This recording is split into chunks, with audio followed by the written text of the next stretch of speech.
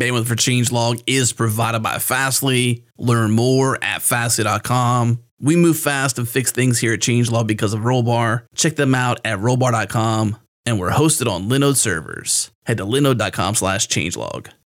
This episode is brought to you by Indeed, and I had a really interesting conversation with Darren Nix, the group manager at Indeed Assessments. And Darren is running a remote-first team that operates like a startup inside Indeed. And you know Indeed, it's a huge company, lots of resources, solving big problems, lots of big data, and Darren's team is hiring. Take a listen. Darren, tell me about the big picture problem you're solving at Indeed Assessments. What our team does is we build tools so job seekers can show off their knowledge, skills, and abilities when they're trying to get a job way better than a resume can. And that lets employers find great hires a lot quicker too, and makes the process better for everybody. So you're running a remote first team, looking to hire pretty aggressively Java engineers, front-end or React engineers, Ruby on Rails engineers, UX designers, business intelligence, and you operate Indeed Assessments like a startup that lives inside Indeed. Tell me more. Because we're basically a startup within Indeed, we get to hire folks all around the country, even if they're not in Austin or San Francisco or Seattle. And that means we can hire really great engineers who want to be able to work from their home city, work on really big problems, but solve those problems in a startup-y way. You know, we host our code on GitHub or Rails and Redis, we use Postgres and React, and we're push on green. So we deploy 6 times a day. So I've seen charts that say like, hey, we deployed 13 times this week. And I'm like, haha, we deployed like 78 times because we like to go fast. And so what we're doing here at Indeed is finding ways to be able to continue to be startup-y, but solve really big problems and help hundreds of millions of people get jobs. So if helping out your fellow engineers get jobs sounds like an exciting problem, and you like working on startup-y tools at a really big scale, send us a note, reach out. I actually interview every single person who comes to join our team. So I'll be meeting with you, and I look forward to hearing from you. So if you're looking to join a remote first team working on really big problems that will literally impact hundreds of millions of people, head to indeed.job/changelog to learn more and take that first step.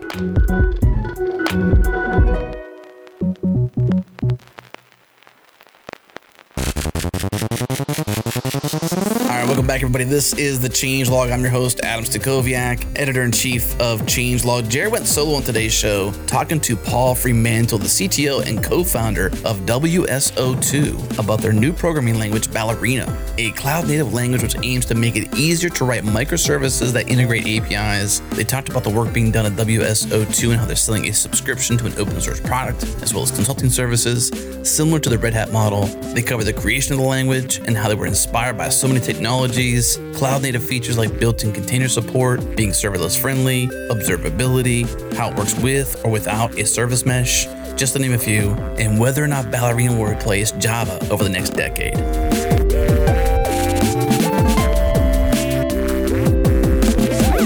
So Paul, you're CTO and co-founder of WSO2, formerly with IBM, lecturer at University of Oxford. You got a lot going on, but you're here today to talk to me about Ballerina, which is a new programming language that makes it easy to write microservices that integrate APIs. So first of all, welcome to the Changelog. Thank you very much, Jerod. Nice to meet you. Nice to meet you too. Well, let's get to know you a little bit, Paul, and your background and what brings you to be the CTO and co-founder of WSO2. So I guess my real, I grew up a complete geek. I had a ZX80 when I was, as soon as it came out, when I was 12, I badgered my parents. My birthday is just near Christmas, and I got them to buy me the computer as a joint birthday, Christmas, and all my savings put together. Now, do you get double presents around Christmas time because of that, or do you get lack of presents? I would always try and kind of wangle a big present. I would say, look, I'm going to join them together. Give me the best you can. I like that angle. That seemed to have worked. Yeah, because otherwise you just end up with like a good one for your birthday, and then 3 weeks later they've got no ideas and they give you a useless one. So there we go. So I kind of grew up as a massive geek and programming. I guess I've programmed in 20 different languages, and I ended up joining IBM kind of in the 90s, working on internet stuff and security, and doing a bit of firewall, a bit of web design, all sorts of kind of webby things. And then I joined a group just when sort of dynamic web applications were first coming out and people needed software. And we created some of the early software to do that using Java around servlets, long before it was called WebSphere, it was called Serverless Express. And then I got into building, sort of helping people build web systems. And then just at the end of the 90s, beginning of 2000, I came across XML. And I suddenly started getting into like distributed computing and stuff. And integration and how you connect different systems together. And something that led into something called service-oriented architecture. Mm-hmm. And then, so in 2005, I and another guy at IBM were really into SOA and web services and distributed systems. And we were building those at IBM, and we realized that actually there was an opportunity to do something in open source and to set up a company. So we set up WSO2 back in August 2005. So we are, as of about 2 weeks ago, officially teenagers. Wow. The company's 13 years old. So congratulations! That's a long. It's kind of fun. I don't know. Yeah. I don't know what a teenage company is like. Does it sulk in its bedroom? I don't know. And then we went from doing XML based integration to REST and gRPC and event streams and all sorts of fun stuff. And I guess that's where I am today. So you've been in this game for a very long time. Just to give some context, that 05, 06 era, I was coming out of university. So I feel like I've been doing this for a while, but you got me dwarfed. I'm curious what keeps you interested? What makes you wake up in the morning and think technology, thinking about programming languages and service meshes and microservices? Like, what's the kind of stuff that makes you want to go to work still? So I think what's really exciting is that pretty much everything is becoming a network programmable endpoint. So, you can connect to so many different systems now through APIs, so many different SaaS systems. You can build completely massive, powerful applications just by connecting other stuff together. And that kind of ability to program the world kind of really excites me. I'm also quite big into IoT. I took some time out of WSO2 to finish up my doctorate, and I was really focused on IoT privacy and security and how to build systems where you can manage your own IoT devices. And so this kind of explosion of endpoints, this explosion of things, and then to me, what's exciting then is how easy can you make it to then program all that? How easy can you make it to interact and program and do these powerful distributed things? And that's I think that's really kind of fun. Well, let's talk about WSO2 a little bit before we get into Ballerina. You said it's you're teenagers now. What is the company like? What do you offer? Is it a services? Are you contract development? What's the kind of stuff that WSO2 does? I think that will help us understand Ballerina a little more when we start to dive into it. It definitely will, because although it's quite different from what we've done before, it's evolved definitely from our background. So WSO2 is a completely open source company. So we're a software development company. We build software products that customers use. And we have around 500 customers in all sorts of walks of life. We have customers like eBay, Fidelity, StubHub.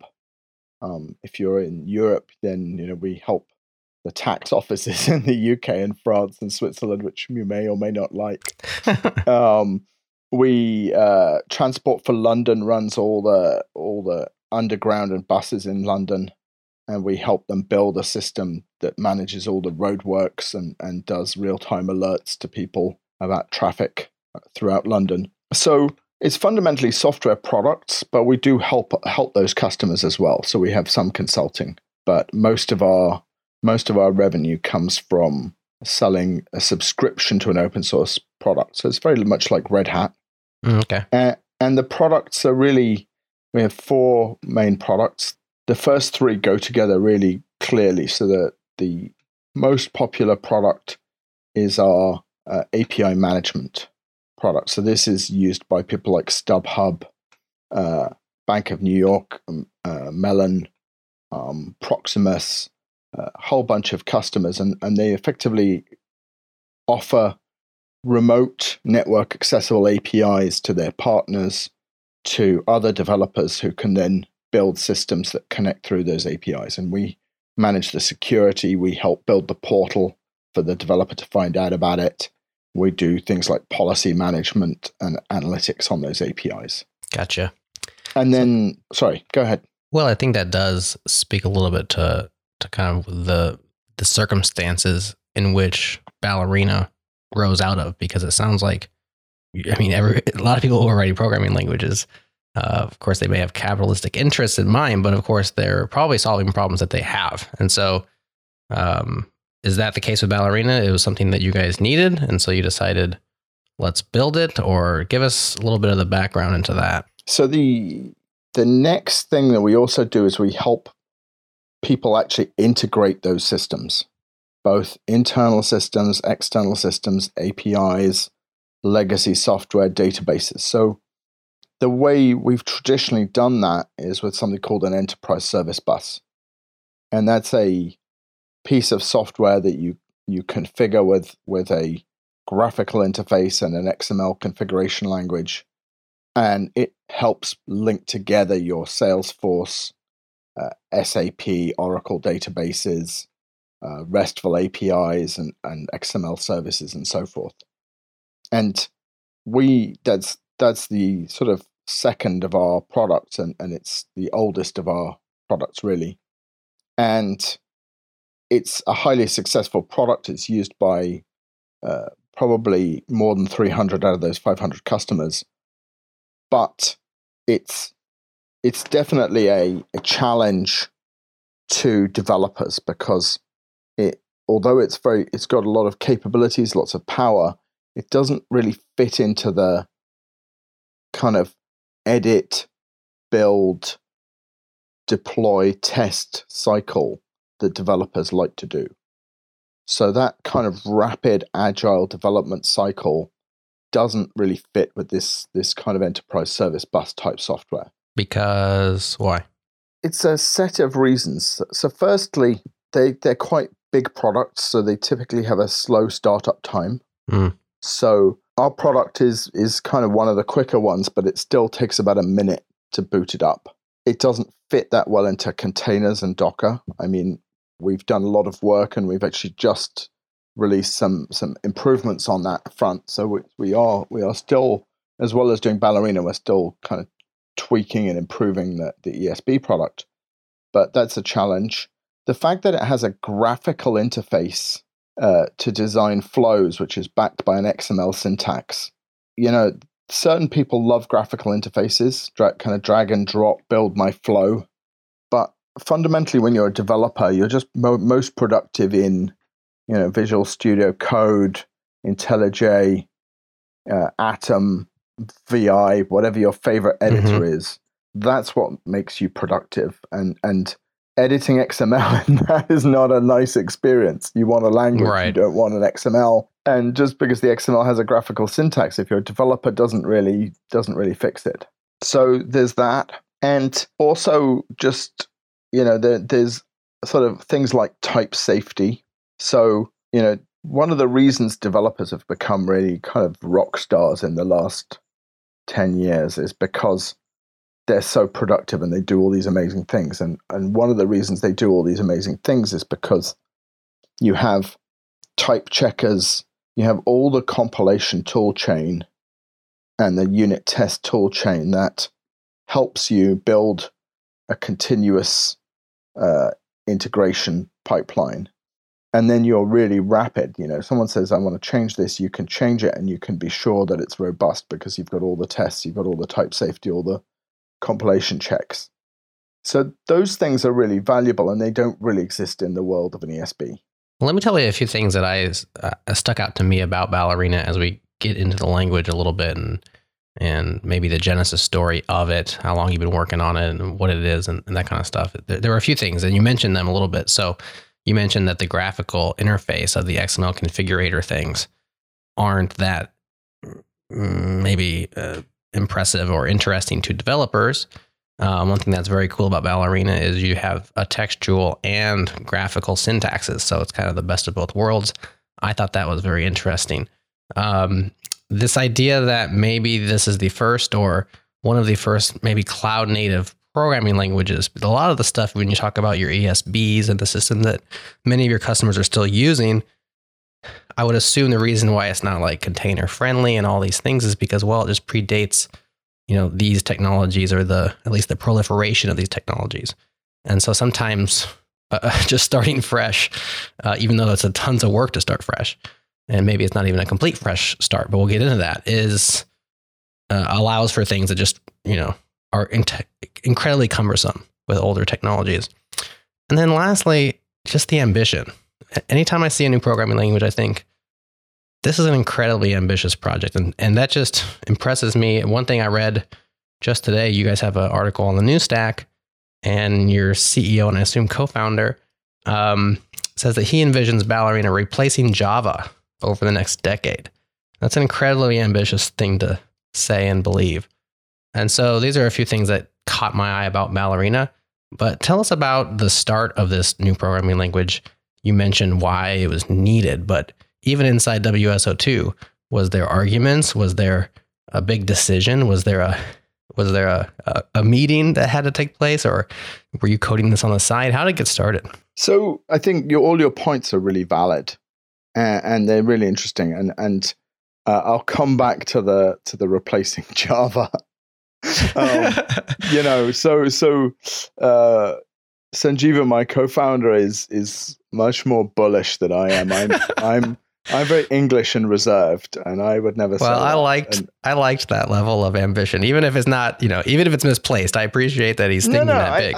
I think there's a difference between expectations and ambitions. So the ambition to do that is one thing. The expectation is another.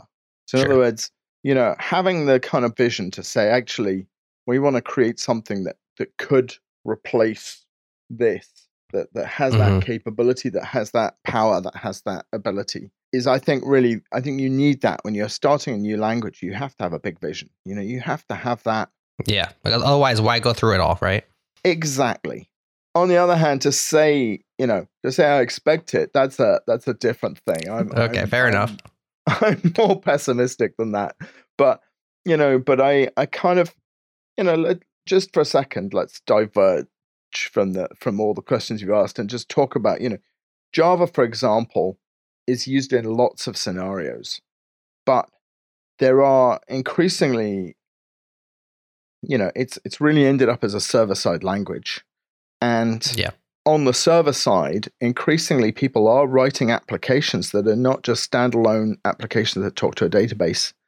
They're all talking to SaaS endpoints, to other APIs. They're writing microservices. So you can, if you fast forward 5 or 10 years, you can say, well, what is Java going to be used for mainly? Pretty much all new programs, I think, will be writing sort of glue logic between network services. And so in that sense, if you see where the world is moving and you look at that point and you say, well, if we can do that better and we can create a language that really targets that, then, maybe it's not going to replace all of Java, but maybe those key, maybe that particular use case, you can see that this new language has, there's an opportunity, let's say, for a language to be the one that is used to do that. Fair enough.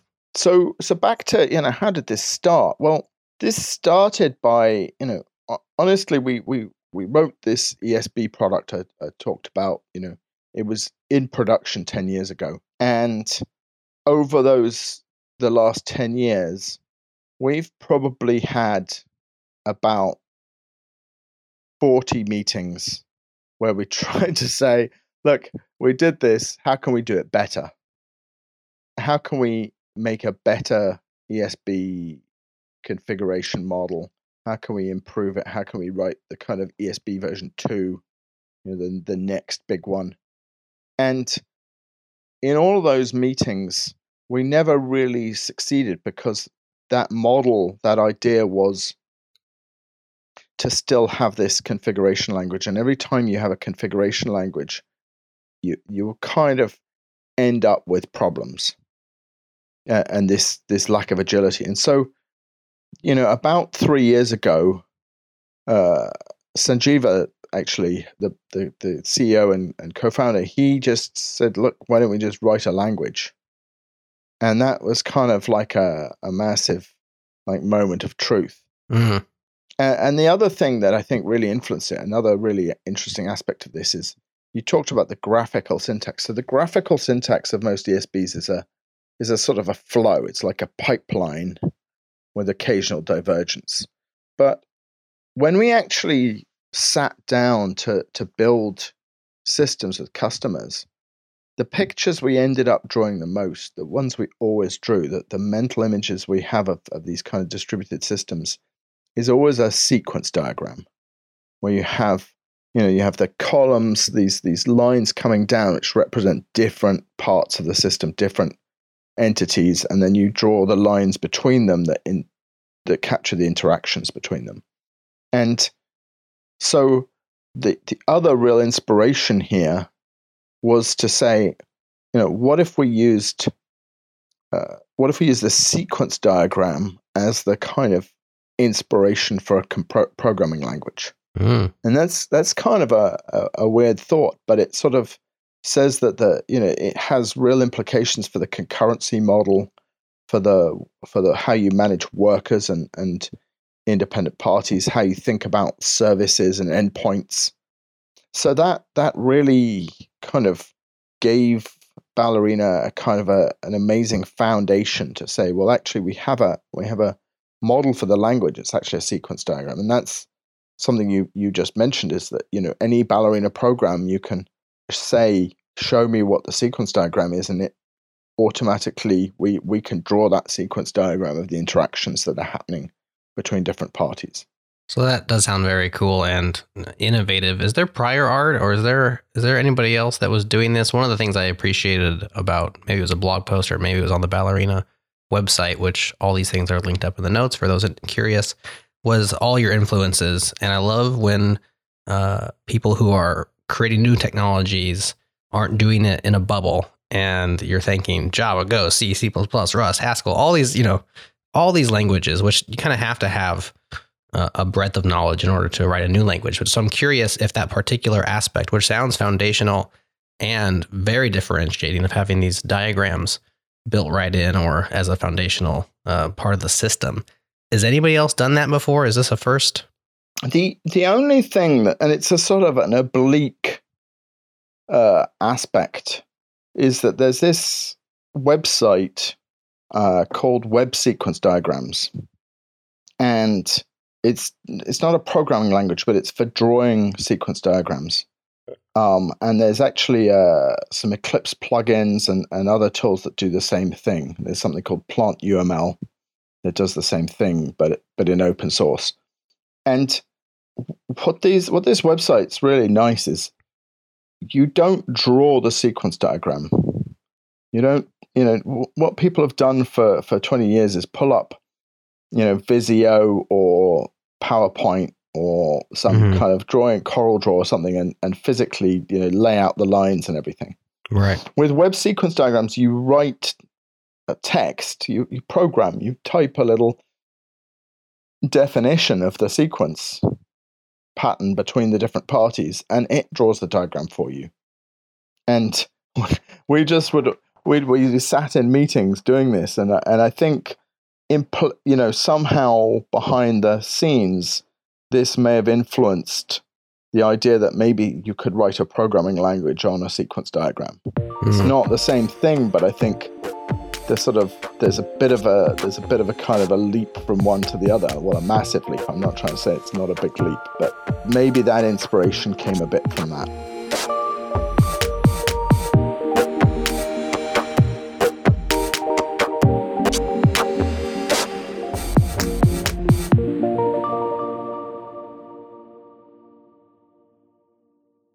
This episode is brought to you by DigitalOcean. They now have CPU-optimized droplets with dedicated hyperthreads from best-in-class Intel CPUs for all your machine learning and batch processing needs. You can easily spin up their one-click machine learning and AI application image. This gives you immediate access to Python 3, R, Jupyter Notebook, TensorFlow, Scikit, and PyTorch. Use our special link to get $100 credit for DigitalOcean and try it today for free. Head to do.co/changelog. Once again, do.co/changelog.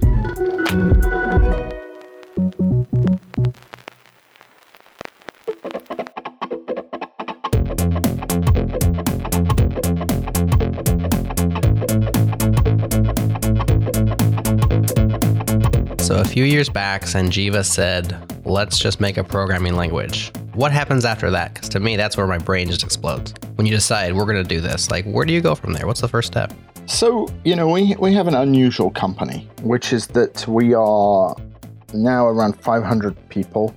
We've taken multiple rounds of venture capital funding, but none for a couple of years now. We're cash flow positive.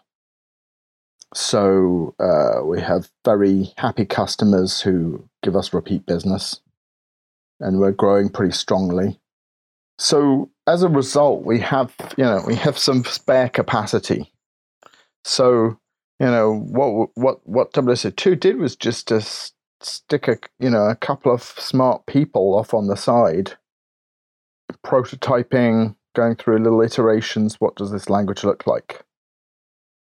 And, that's a luxury that I guess not many companies have, but it was a nice luxury for us to have, which was that was kind of small enough to have a very clear focus, but big enough to have the ability to do this kind of work on the side. Effectively like an R&D budget would be the equivalent. Yeah, I mean, obviously we have a kind of more normal R&D budget, which is about improving our existing products and investing in those, and and we have a small research team that writes a few papers and does some sort of longer term research. But this was a sort of it's part of the R&D budget, but a kind of little side, like a skunk works, but a bigger play, like a trying to hit a home run. Yeah, exactly. So were you one of these people? I mean, CTO, probably not. Probably got other things to do. So I wasn't one of these people, and I regret that. But even sort of being a side player on this it's been really fun. I don't take a lot of credit for this. I'm just the mouthpiece that gets to talk about it, really. But it's still an exciting initiative, and it's kind of really exciting for me because I always I love programming. I really am not a great programmer, to be honest. I shouldn't tell anyone that. Why not? But I'm not a great programmer, but I love programming. I just adore it. And I even like, I said how annoying that XML syntax and the ESB stuff is. I like hacking on that. I like hacking on XML stuff. And you mentioned earlier that I teach some courses at Oxford University, and one of the courses I teach is on service-oriented architecture, and of course, as part of that, we do all sorts of things. We use Spring Boot and JAX RS and all kinds of Java and Node.js and Python, HTTP stuff, and we would do an ESB example and show people what that's like. That's part of the course, and the last couple of times I've run it, I've replaced the old ESB example with the Ballerina example. And what used to take a sort of a lab exercise that used to take people about 2 hours and lots of struggling and kind of like, I don't get this, they just, with Ballerina, they just finish it off in between 30 and 40 minutes, and they get it instantly and they love it. And that kind of joy of programming, but doing kind of complex distributed stuff in a really easy way is quite liberating. It's quite kind of enlightening. Well, I in my mind, I stopped at "You're not a great programmer" because I was curious. You just stopped me dead in my tracks. I'm thinking, what makes a great programmer, and why aren't you one? And then I heard you say you like hacking out XML files, and I thought, okay, maybe he's not such a great programmer. I love creating stuff, Jerod. I love creating stuff, and anytime I can create something that does something, then that gives me a buzz. It's the best. Yeah. And if I have to use an XML file or I have to pipe together some Unix commands into a kind of ugly thing, or, I've written Perl before, I'm not proud of it, but I've done it. Anything that actually makes something work and does something, to me is an achievement. It's a thing. So what makes me not a good programmer is that it's that buzz I get from making it work the first time. Oh, you don't want to make it better. Like, you don't want to make it resilient. Yeah. I don't want to fix all the bugs and handle all the error cases and document it, and I want to move on. So once it works, I'm happy. Here's the secret: is nobody wants to do that work, but somebody has to. The great programmers, they realize, if I don't do this, it's only going to work right now. It's not going to work later. Do you have kids, Jerod? I do. Excellent. I once wrote a blog years ago about it's probably still somewhere on the web, but about how before my first child was born, I was really focused on the birth and getting this kid, and the birth was kind of difficult and tricky and whatever. But it was fine. She was born. She was fine. She perfectly healthy baby, and then we got her home, and then I realized that that was the wrong thing to focus on. It was the maintenance of Anna. Not the launch of Anna 1.0, but the ongoing maintenance of the project that was the challenge. Yeah, well, it's the same way. It's the same way with marriage. So many people focus on their wedding, and at first, that's the first thing you do, right? So of course it's a big focus, but so much emphasis on the wedding and the planning and the cost and where it's going to be and who you're going to invite, and it has to be perfect and this and that and the other thing. And then they don't realize that the wedding is not the marriage, right? The wedding is merely the first day of the marriage. It's day one, exactly. The marriage comes after the wedding, and it's way harder and way more important. But we tend to focus on beginnings, that's for sure. Okay, so let's loop back in somehow. There's no good segue back to where we were, but we're talking about Ballerina, and we talked about its influences a little bit. We talked about its genesis. You had R&D budget. You had this even like skunkworks budget, a couple people working on it, figure out things, right? Like, what's it going to look like? Of course, we have this great idea of the graphical diagram-based kind of underpinnings.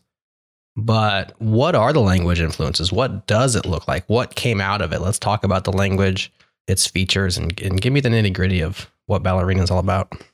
It looks sort of similar to JavaScript, because it has curly braces and that sort of thing going on. So it's not too dissimilar to C# and so forth. The type system is a little bit more like a functional type system. So the type system has what's known as a union type system. So I can say string or XML or error response equals. And, in a lot of languages, you would have to create a wrapping object in order to do that. But in this, you can just say, this could be a string, it could be a union. I mean, it could be an XML, or it could be an error. And actually, that's very reminiscent of what you actually get over the network. So sometimes you might be talking to a old XML service, but there's some proxy server or gateway in the way. And when the proxy server sees a failure, then it sends back a text message. When the network has a failure, then you get a local error. And when it all works, you get an XML. So those kind of union types are there. And it's a strongly typed language. So although it has a type inference, so you can say var response equals, and the compiler will work out that it could be a string, an XML, or an error. But it does validate all the types. The other thing that's really interesting is is that null is not a part of, like, things like strings and ints cannot be nulls. So there is a null, but you have to say it's a string or a null. So it explicitly makes you handle nulls separately from normal values, and you have to deal with them. So it's deliberately forcing you to firstly say, well, this could be a null or it couldn't, and if it can be a null, then deal with it. So in a way, that's encouraging you to say, well, if it's, most of the time where things are nulls is usually not true. It's an error or it's a value. Right. So in other words, it's just as easy to deal with an error as it is to deal with a null. So there's no point in using a null, if you see what I mean. So that's a really nice aspect. And the concurrency model is based on communicating workers. This has some similarity to Go and the Go routines. They're based on CSP, which is a kind of mathematical concept. And in Go, the channels have names. So in other words, you have named channels. In Ballerina, the name is implicit. So you have a channel between two workers, and the name between that worker is really implicitly based on the two workers. So, but it's similar to that you have these sort of channels between workers for communication. So those are some of the things that look like other languages, and it has imports and it has a main function. And but then there's some things that don't look at anything like other languages. So firstly, a lot of programs don't have a main. They aren't really I start up, I do something, and then I exit. A lot of programs these days are providing a service that just sits there and waits, and then gets called over the network by gRPC or Kafka or something else, or HTTP, of course. Right. So a service is a first-class citizen in Ballerina. So a program can have a main or a service. It can just say, I'm not a main, I have a service. And that's what I do, is I wait for people to call me. And does that service imply like a networked service, like listening on some sort of port, like a TCP service? Okay. It does imply some kind of network service. Okay. So that's a kind of implicit. And so that's talking to, you've got some kind of endpoint there. An endpoint is another thing that's a first-class citizen of the language. So whenever you talk, whenever you listen for other people to call you, or whether you talk to others, there's an endpoint defined, and that's a key part of the language. Because here's how that's interesting, which is that there's a syntactic difference in the language between when you call an endpoint and when you call a local object. So when you call a local object, you just, like in most languages, you go a dot method. I go,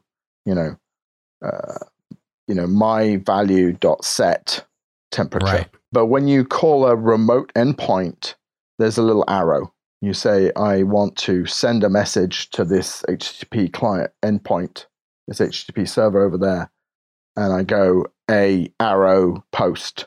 And so there's two things about this. One is it's kind of implying, it's giving the programmer a visual difference between distributed and local calls. And I think that's, there's a lot been written about the fallacies of distributed programming, but it comes down to this, that, distributed programming is not the same as local programming. And so seeing that right there in front of you, hey, I'm making a remote call at this point, I have to now be aware of network errors. I have to be aware of load balancing, circuit breaking, discovery, all the kind of things that happen when you do distributed computing is a pretty important thing. The other thing is that under the covers, we do everything in an async way. So one of the challenges of building these kind of network systems is, what do I do while I'm waiting for this web server across the internet to respond? Do I block a thread? Do I sit waiting, or do I do it in an async, non-blocking way. And every time you use that arrow to call a remote endpoint, we under the covers are doing non-blocking I/O. But you don't have to worry about that in the language.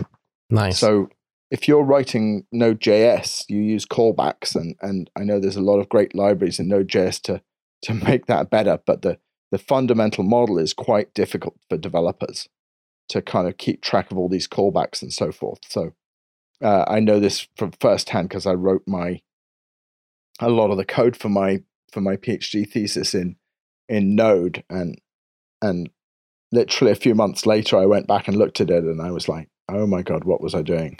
I mean, it all works fine, but I have no idea how. Sure. So this kind of takes care of that. In other languages, the default is to be blocking, and then if you want to do non-blocking async I/O, you have to go find all kinds of clever libraries and packages and learn a new programming model. In Ballerina, it just happens under the covers, because we kind of designed this to build network services and talk to network services out of the box. That's really cool. I want to go back to the arrow versus the dot in terms of the what would you call, like, the remote procedure call versus a local procedure call. It seems like as a developer, I don't want to know the difference. Like, there's this idea of the uniform access pattern. So like you're kind of violating that. I understand the reasons why. It's like the distributed world is worse than we hope it would be, and we just want you to be aware of this. But isn't it, I guess maybe in a perfect world or in a better world, wouldn't I not have to know? Because like you said, you're going async in the background for me anyways, and I don't have to program in an asynchronous fashion. So that seems like it'd be nice if there was language that just papered over that. And yeah, if there are networking problems, it has to deal with it, but I don't have to deal with it. Is that just a pipe dream, or? So we were discussing how long we've been doing this. Yeah. We've been talking about making, distributed computing seem transparent, for 20 years. I remember going to the launch of a system called DCE, Distributed Computing Environment. I still have a mug at home, beautiful mug that I got given at the launch of DCE. And this was, this was before I joined IBM. So this must have been 1993 or 92. And they were trying to do that then. And we haven't succeeded yet. So we kind of have come to the conclusion that you just can't paper over it. And it's better to just say, look, okay, this is local, this is distributed, and be aware of it. Now we can make it life as easy as possible for you. Yeah. And we've done a lot of things in the language to help deal with those sort of problems. But, I don't think you can solve that. I don't think you can say that these two things are identical and you have uniform access. Well, I'll just defer to your experience. No, I'm not. I never say never, but certainly. Right. No, certainly, it seems to be more effective to kind of admit that this is a remote part of the call and this is what we're doing. I think that's fair. I think when it comes to readability, going back to code and reading it, I think saying, I think in that case, explicit is better than implicit. And so saying, yeah, it's an arrow, I know for sure this is going over the network, versus, I don't know, let's go check the method that you're calling and see if it's a service or see if it's a local thing. So yeah, and so go back to that sequence diagram. You have these different parties communicating, and you have this arrow that says, "Hey, I'm talking across boundaries between you." So it's very reminiscent. I mean, I know we draw the sequence diagram from it, but it's also very reminiscent in the text as well of what's going on here. Very cool. That makes a lot of sense. All right, let's moving forward. What else you got in terms of unique bits or design decisions? Something that makes Ballerina stand out from the crowd. So I think that those core things are really important. The other things we've done that are kind of nice, that some of them are unique, some of them are similar. So if you look at things like C#, they have this thing called LINQ, which is Language Integrated Query. And it's basically, instead of using SQL, you sort of jump into, you have a real program syntax that is reminiscent of SQL. and allows you to code queries. So we have the concept of a table in the language. So effectively, you say, I have a record structure, and a table is a set of rows of that record structure, and you can query that table. And that table can be backed by a real SQL database, or it could just be in memory. So, that's not, that's just like C-sharp's stuff, but it's very nice. Yeah. I'm not saying it's not great. It's really cool, and it makes you very productive. But then something that we've taken and done that I don't think anyone else has done in that way is that we have one of the things you often do in distributed systems is you start looking at events and you start trying to process those events. And if you're just processing one event at a time, then that's kind of a service. But you start thinking, well, actually, I want to know what's happening to these events over time. So a classic example is I'm maybe trying to spot someone trying to break into my system, or trying to build a fake app or something. And what I see is multiple logins from the same IP address happening within a certain period of time. And so now I'm not just looking at individual events. I'm kind of saying, well, what happened in the last 10 seconds? Did I see that? So we've built that concept of a stream right into the language, and the language integrated query allows you to query across time as well, across those events. So you can really quickly and simply say, tell me, if I see the same IP address sending a login request in the next, over 10 minutes, then we're gonna send an alert out or disable that IP address. So that's one aspect that I think is really cool. Another one that I think is really important that I haven't really come across is that we're trying to really build security right into the language in a way that I haven't seen before. So,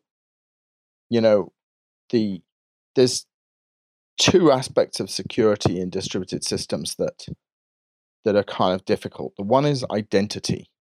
So most people nowadays have moved to kind of try and use token-based systems for identity across distributed systems. So things like OAuth tokens are very common. Google, Facebook, GitHub, everyone uses them all the time.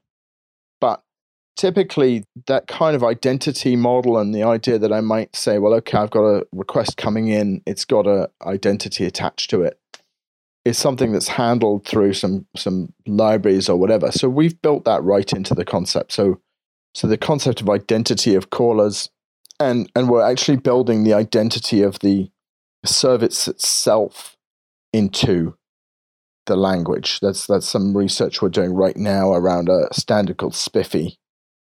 And so we're kind of trying to build the identity of the service itself into the language.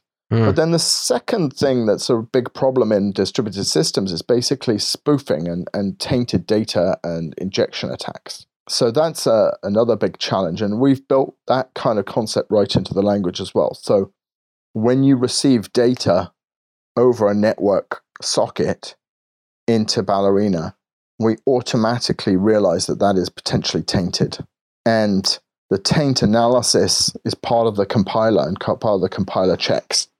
So effectively, you as a developer, your code won't compile if there's potentially a SQL injection attack here, because unless you've actually cleaned that data and validated it's not tainted, we won't let you use it somewhere where it's dangerous. I'm just over here looking at your try the language with Ballerina by example on the philosophy page. Because one thing that I think of with a new language, and I think you're just demonstrating how much you guys have already accomplished. And you always think, well, it's brand new or it's a few years old. Surely there's a lot of missing pieces, or there's things that I cannot do. And I'm sure there are things that are missing, but I look at the list of things that are accomplishable. I'm just looking at your security section. Like you mentioned, the taint checking, a secured service with JWT, basic auth, OAuth 2. You got Swagger stuff, gRPC. I mean, it goes on and on. Testing built right in. What's not there yet? What's glaringly obvious? What are you trying to get to? Or, what am I missing here? So before I answer what's not there, I want to make a really interesting point, which is that effectively, we spent kind of 10 years building middleware, and we have these products, and they're kind of big products, and we always were proud that our products were a fraction of the size of Oracle's and IBM's equivalents. So what we would ship in a 200 meg download or a 300 meg download would be what they would ship on a DVD, because it was so big you wouldn't want to download it. And effectively, we've kind of built pretty much everything our products do into a language. So effectively, we've taken what was, 4 products, 4 big products, each, a few hundred meg of download and a lot of complexity and so forth, and put it into just a language. So it's kind of mind-blowing in a way. And one way of looking at this is to say, well, this is a way of sort of saying, well, you don't need middleware. Middleware is a sort of a set of these servers that do stuff. You just need the right language to do things. So I guess what I'm saying is it's remarkably productive what you can do once you have a compiler and once you've built up a certain level of maturity of the language. So we, and with the right vision, it sort of became quite quick and effective to do a lot of these things you're talking about. So what's missing? I think I don't think there's anything really major missing. I mean, there are certainly things that are on our to-do list, and we haven't declared the language 1.0 yet, so it's still morphing. Right. The actual runtime is very stable. If you want to build something today, we're pretty confident that you can build a production system with it today. What we're not confident is that if you build a production system that you won't compile on the next revision, because we're still tweaking the language a little bit. So I think we want to get to the point where we think this is really a robust, resilient foundation for the future, and we're not quite there yet. Every time you make a nice tweak and you tidy it up a bit, you think, well, hey, what if we did that there? So, the union type system that I was talking about earlier, a really good example of this is we have JSON built, an XML built in. Now, you can just think of JSON as being a union of different things. JSON is either a string or a int or a array or another JSON. And so, we kind of having put in this union type system, we're like, we could rebuild our JSON support just as a union type of other stuff. Yeah. So there's definitely things we're doing there. I don't think there's anything really major that's missing. Maybe it's because it's late at night and I've forgotten some massive thing that's on our to-do list that we should be doing. I should say we're recording this across time zones, so it's early in one time zone and late in another. But I don't think there's anything really major missing. But there certainly is a lot of kind of tidying up. I guess the one thing I would say that is not there yet is the sort of standard library. So for example, we haven't got the ability to do complex sorts of strings. We don't have we have lists and we have arrays and records and maps and tuples, but we don't have list objects. So some of the sort of things you'd expect to be in a standard library aren't quite there yet. Now, that's not really the core of the language, but obviously they do need to be added. Yeah. So getting the standard library really up to the sort of spec of it, the C standard library or the Java standard library, is going to still take a little bit of time.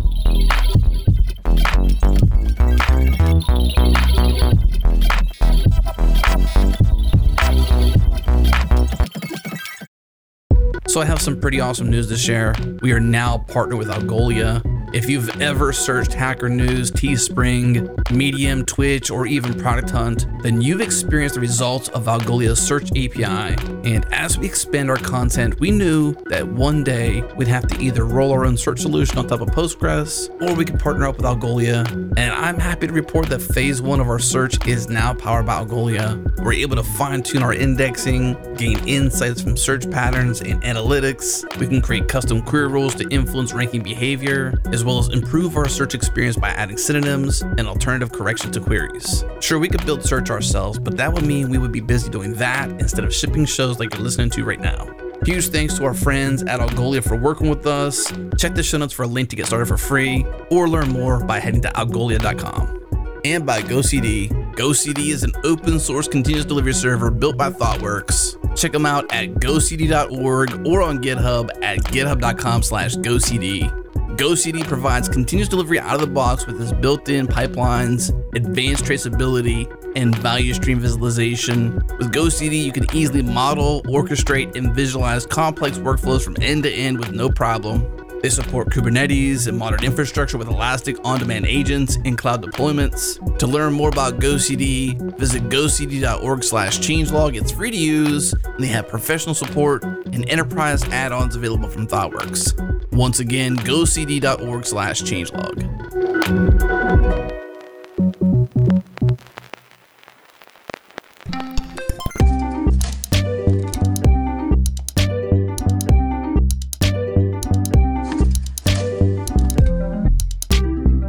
So as you mentioned, Ballerina, not quite a 1.0, but still very feature complete, very useful, downloadable now, available for Linux, Mac OS, and Windows. Tell us what it's like using Ballerina, building something from scratch. Take us maybe from I'm hitting the download button on ballerina.io to I've written a simple service and I've somehow deployed this into a cloud or into a production environment. Yeah. Okay. So the download comes in really 4 major flavors. So there's as you said, Linux, Mac, Windows, and there's a zip file. Now, there is one thing that you asked me just before the break, what's missing. So at the moment, we've built Ballerina in a kind of interesting way. So we've built a bytecode specifically for Ballerina, and a bytecode interpreter, the Ballerina virtual machine that interprets that bytecode. So that's the same way C# is written, same way Java's written, and a whole bunch of languages. Now, that bytecode interpreter is built on top of the JVM. So at the moment, you need to have Java running in order to run it. So you don't see the Java. The Java is not visible, and you can't call Java libraries. So we're not. This is not like Scala, where it's kind of a mixture between Java and a different language. This is really a clean separation because it's got a different type system, different threading model, different worker model, different concurrency, and so forth. But so one of our big goals is to completely rewrite that Ballerina virtual machine on top of LLVM. So at that point, this will generate native code. Today, it generates what we call a balx file, which is a bytecode, the Ballerina bytecode. Gotcha. But in the future, the LLVM will help you generate native code for your particular Linux, Mac OS system. So just explaining that when you download this, the download includes the JVM. We embed the JVM into that Linux, Mac, and Windows distribution. Gotcha. There's also a zip file, which is a bit smaller. If you already have a JVM, you can just download it and run it on top of your existing JVM. So you download it and you start writing code, and there's a simple command line, Ballerina build. You create our extension is a .bal file, and you then build that. That creates the balx, and then you do a Ballerina run and point to the balx, and that runs it. So it's kind of a bit like you have the Java compiler and the Java runtime, Right. or you have a Go compiler. It's very similar to most programming languages. Now, I would recommend, if you are downloading this and trying it out, that you also download a plugin for your favorite IDE. So we have IntelliJ and Visual Studio Code are probably the two best plugins, the most feature complete. I personally use Visual Studio Code. So that gives you all the kind of tab completion that's going on.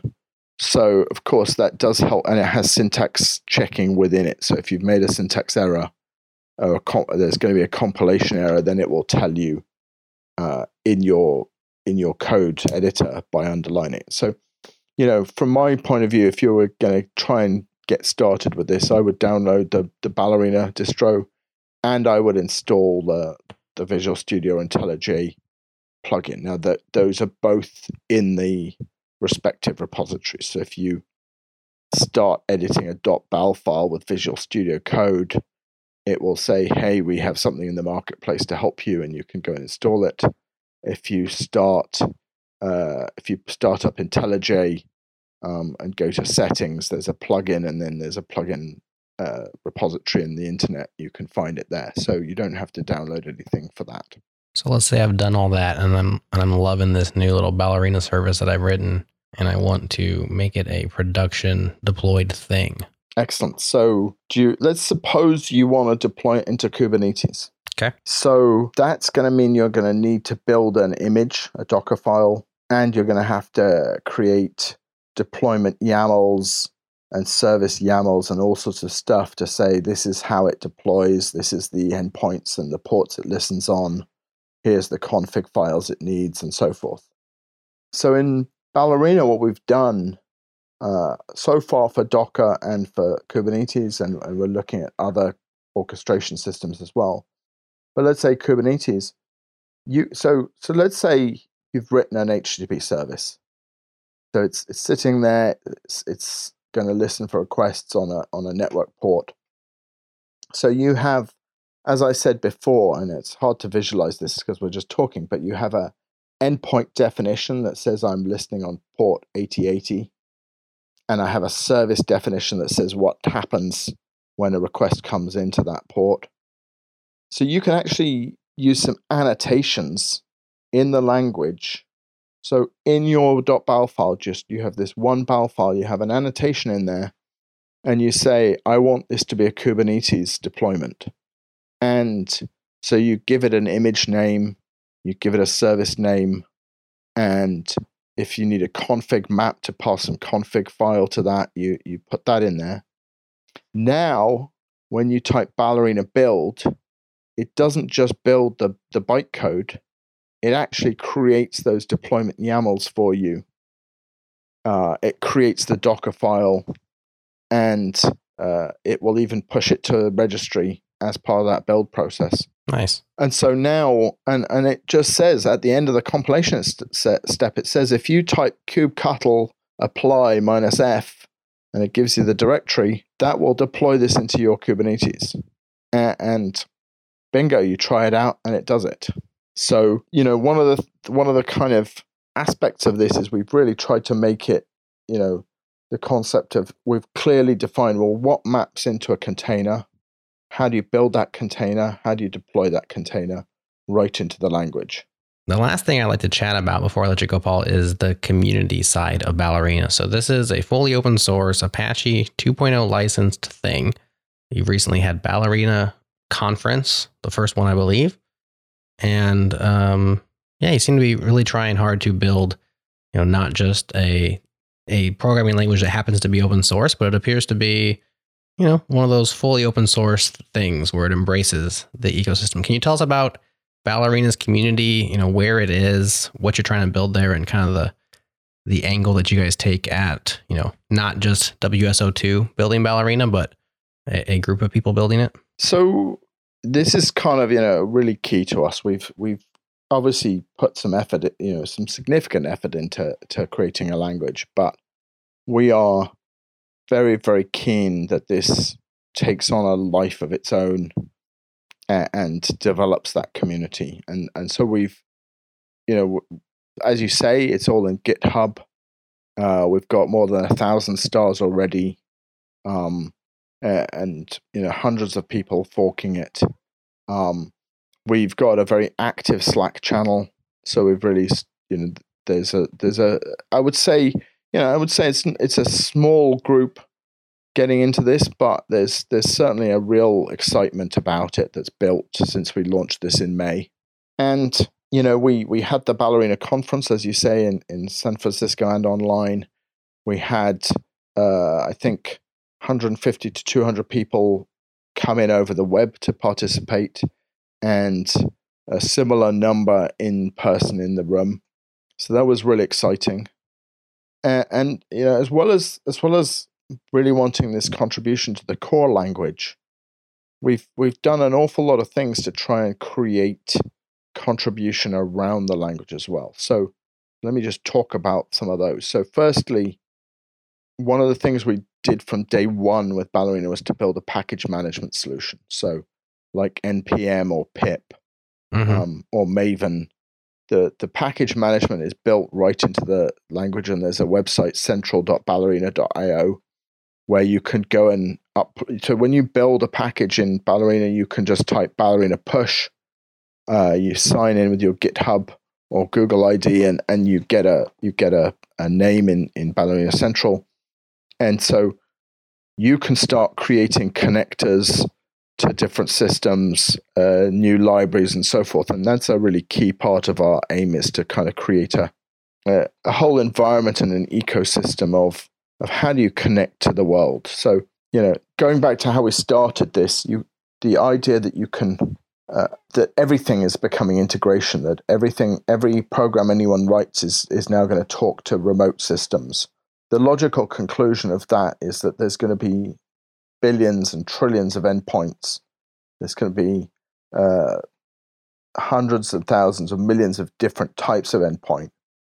And the only way to solve that problem, to let you program all those endpoints easily, is to crowdsource, is to have the community, is to have an ecosystem of people saying, hey, I learned how to, talk to Twilio from Ballerina. I'm going to push that in the repo, and anyone else can find it and use it. So that's a really big aspect. Another really interesting thing we've done is, I explained about this Kubernetes and Docker annotations that build those artifacts as part of the compile time.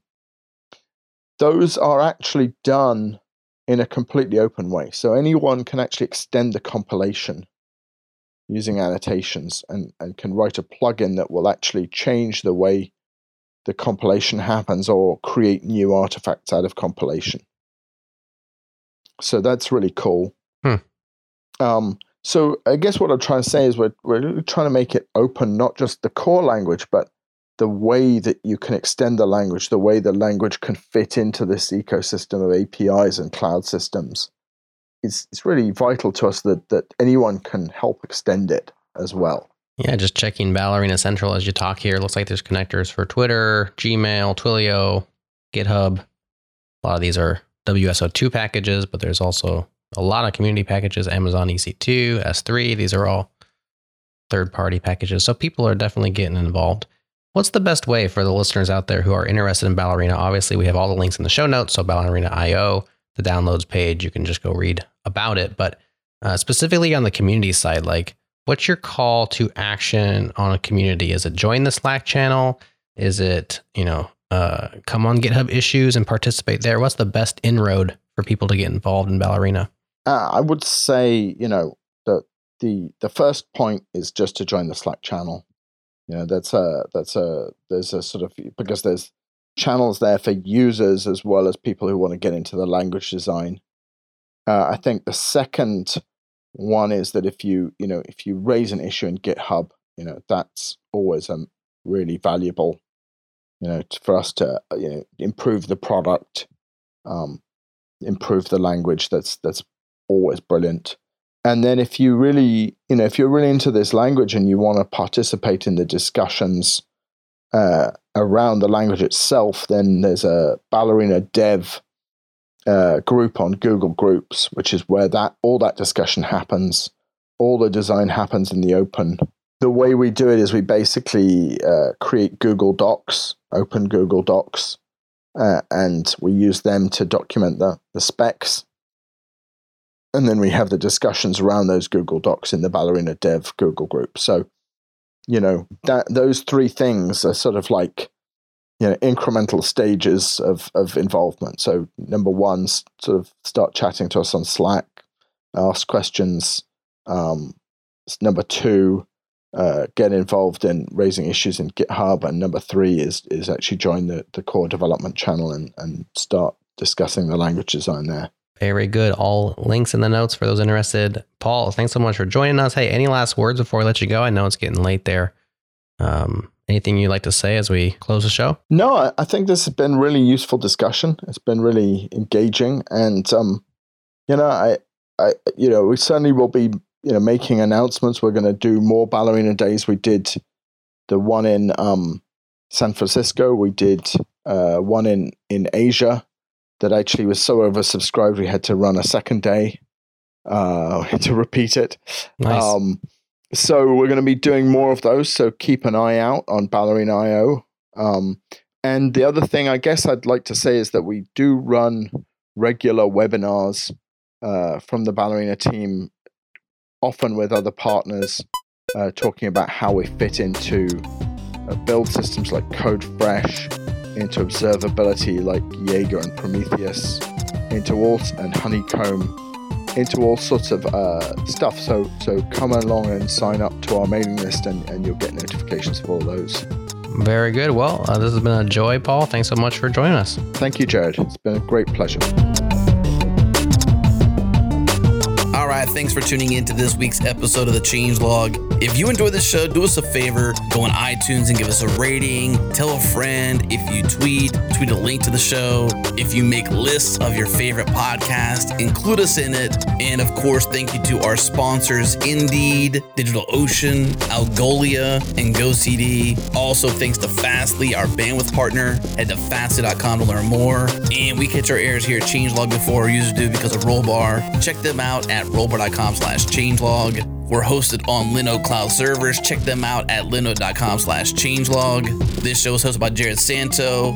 Editing is by Tim Smith. Music is by Breakmaster Cylinder. And you can find more shows just like this at changelog.com/podcasts. And if you didn't know, we have a master feed for all of our podcasts. We ship 6 awesome shows each week, and you can get them all by subscribing to Master. Head to changelog.com/master, get them all, and I'll see you next week.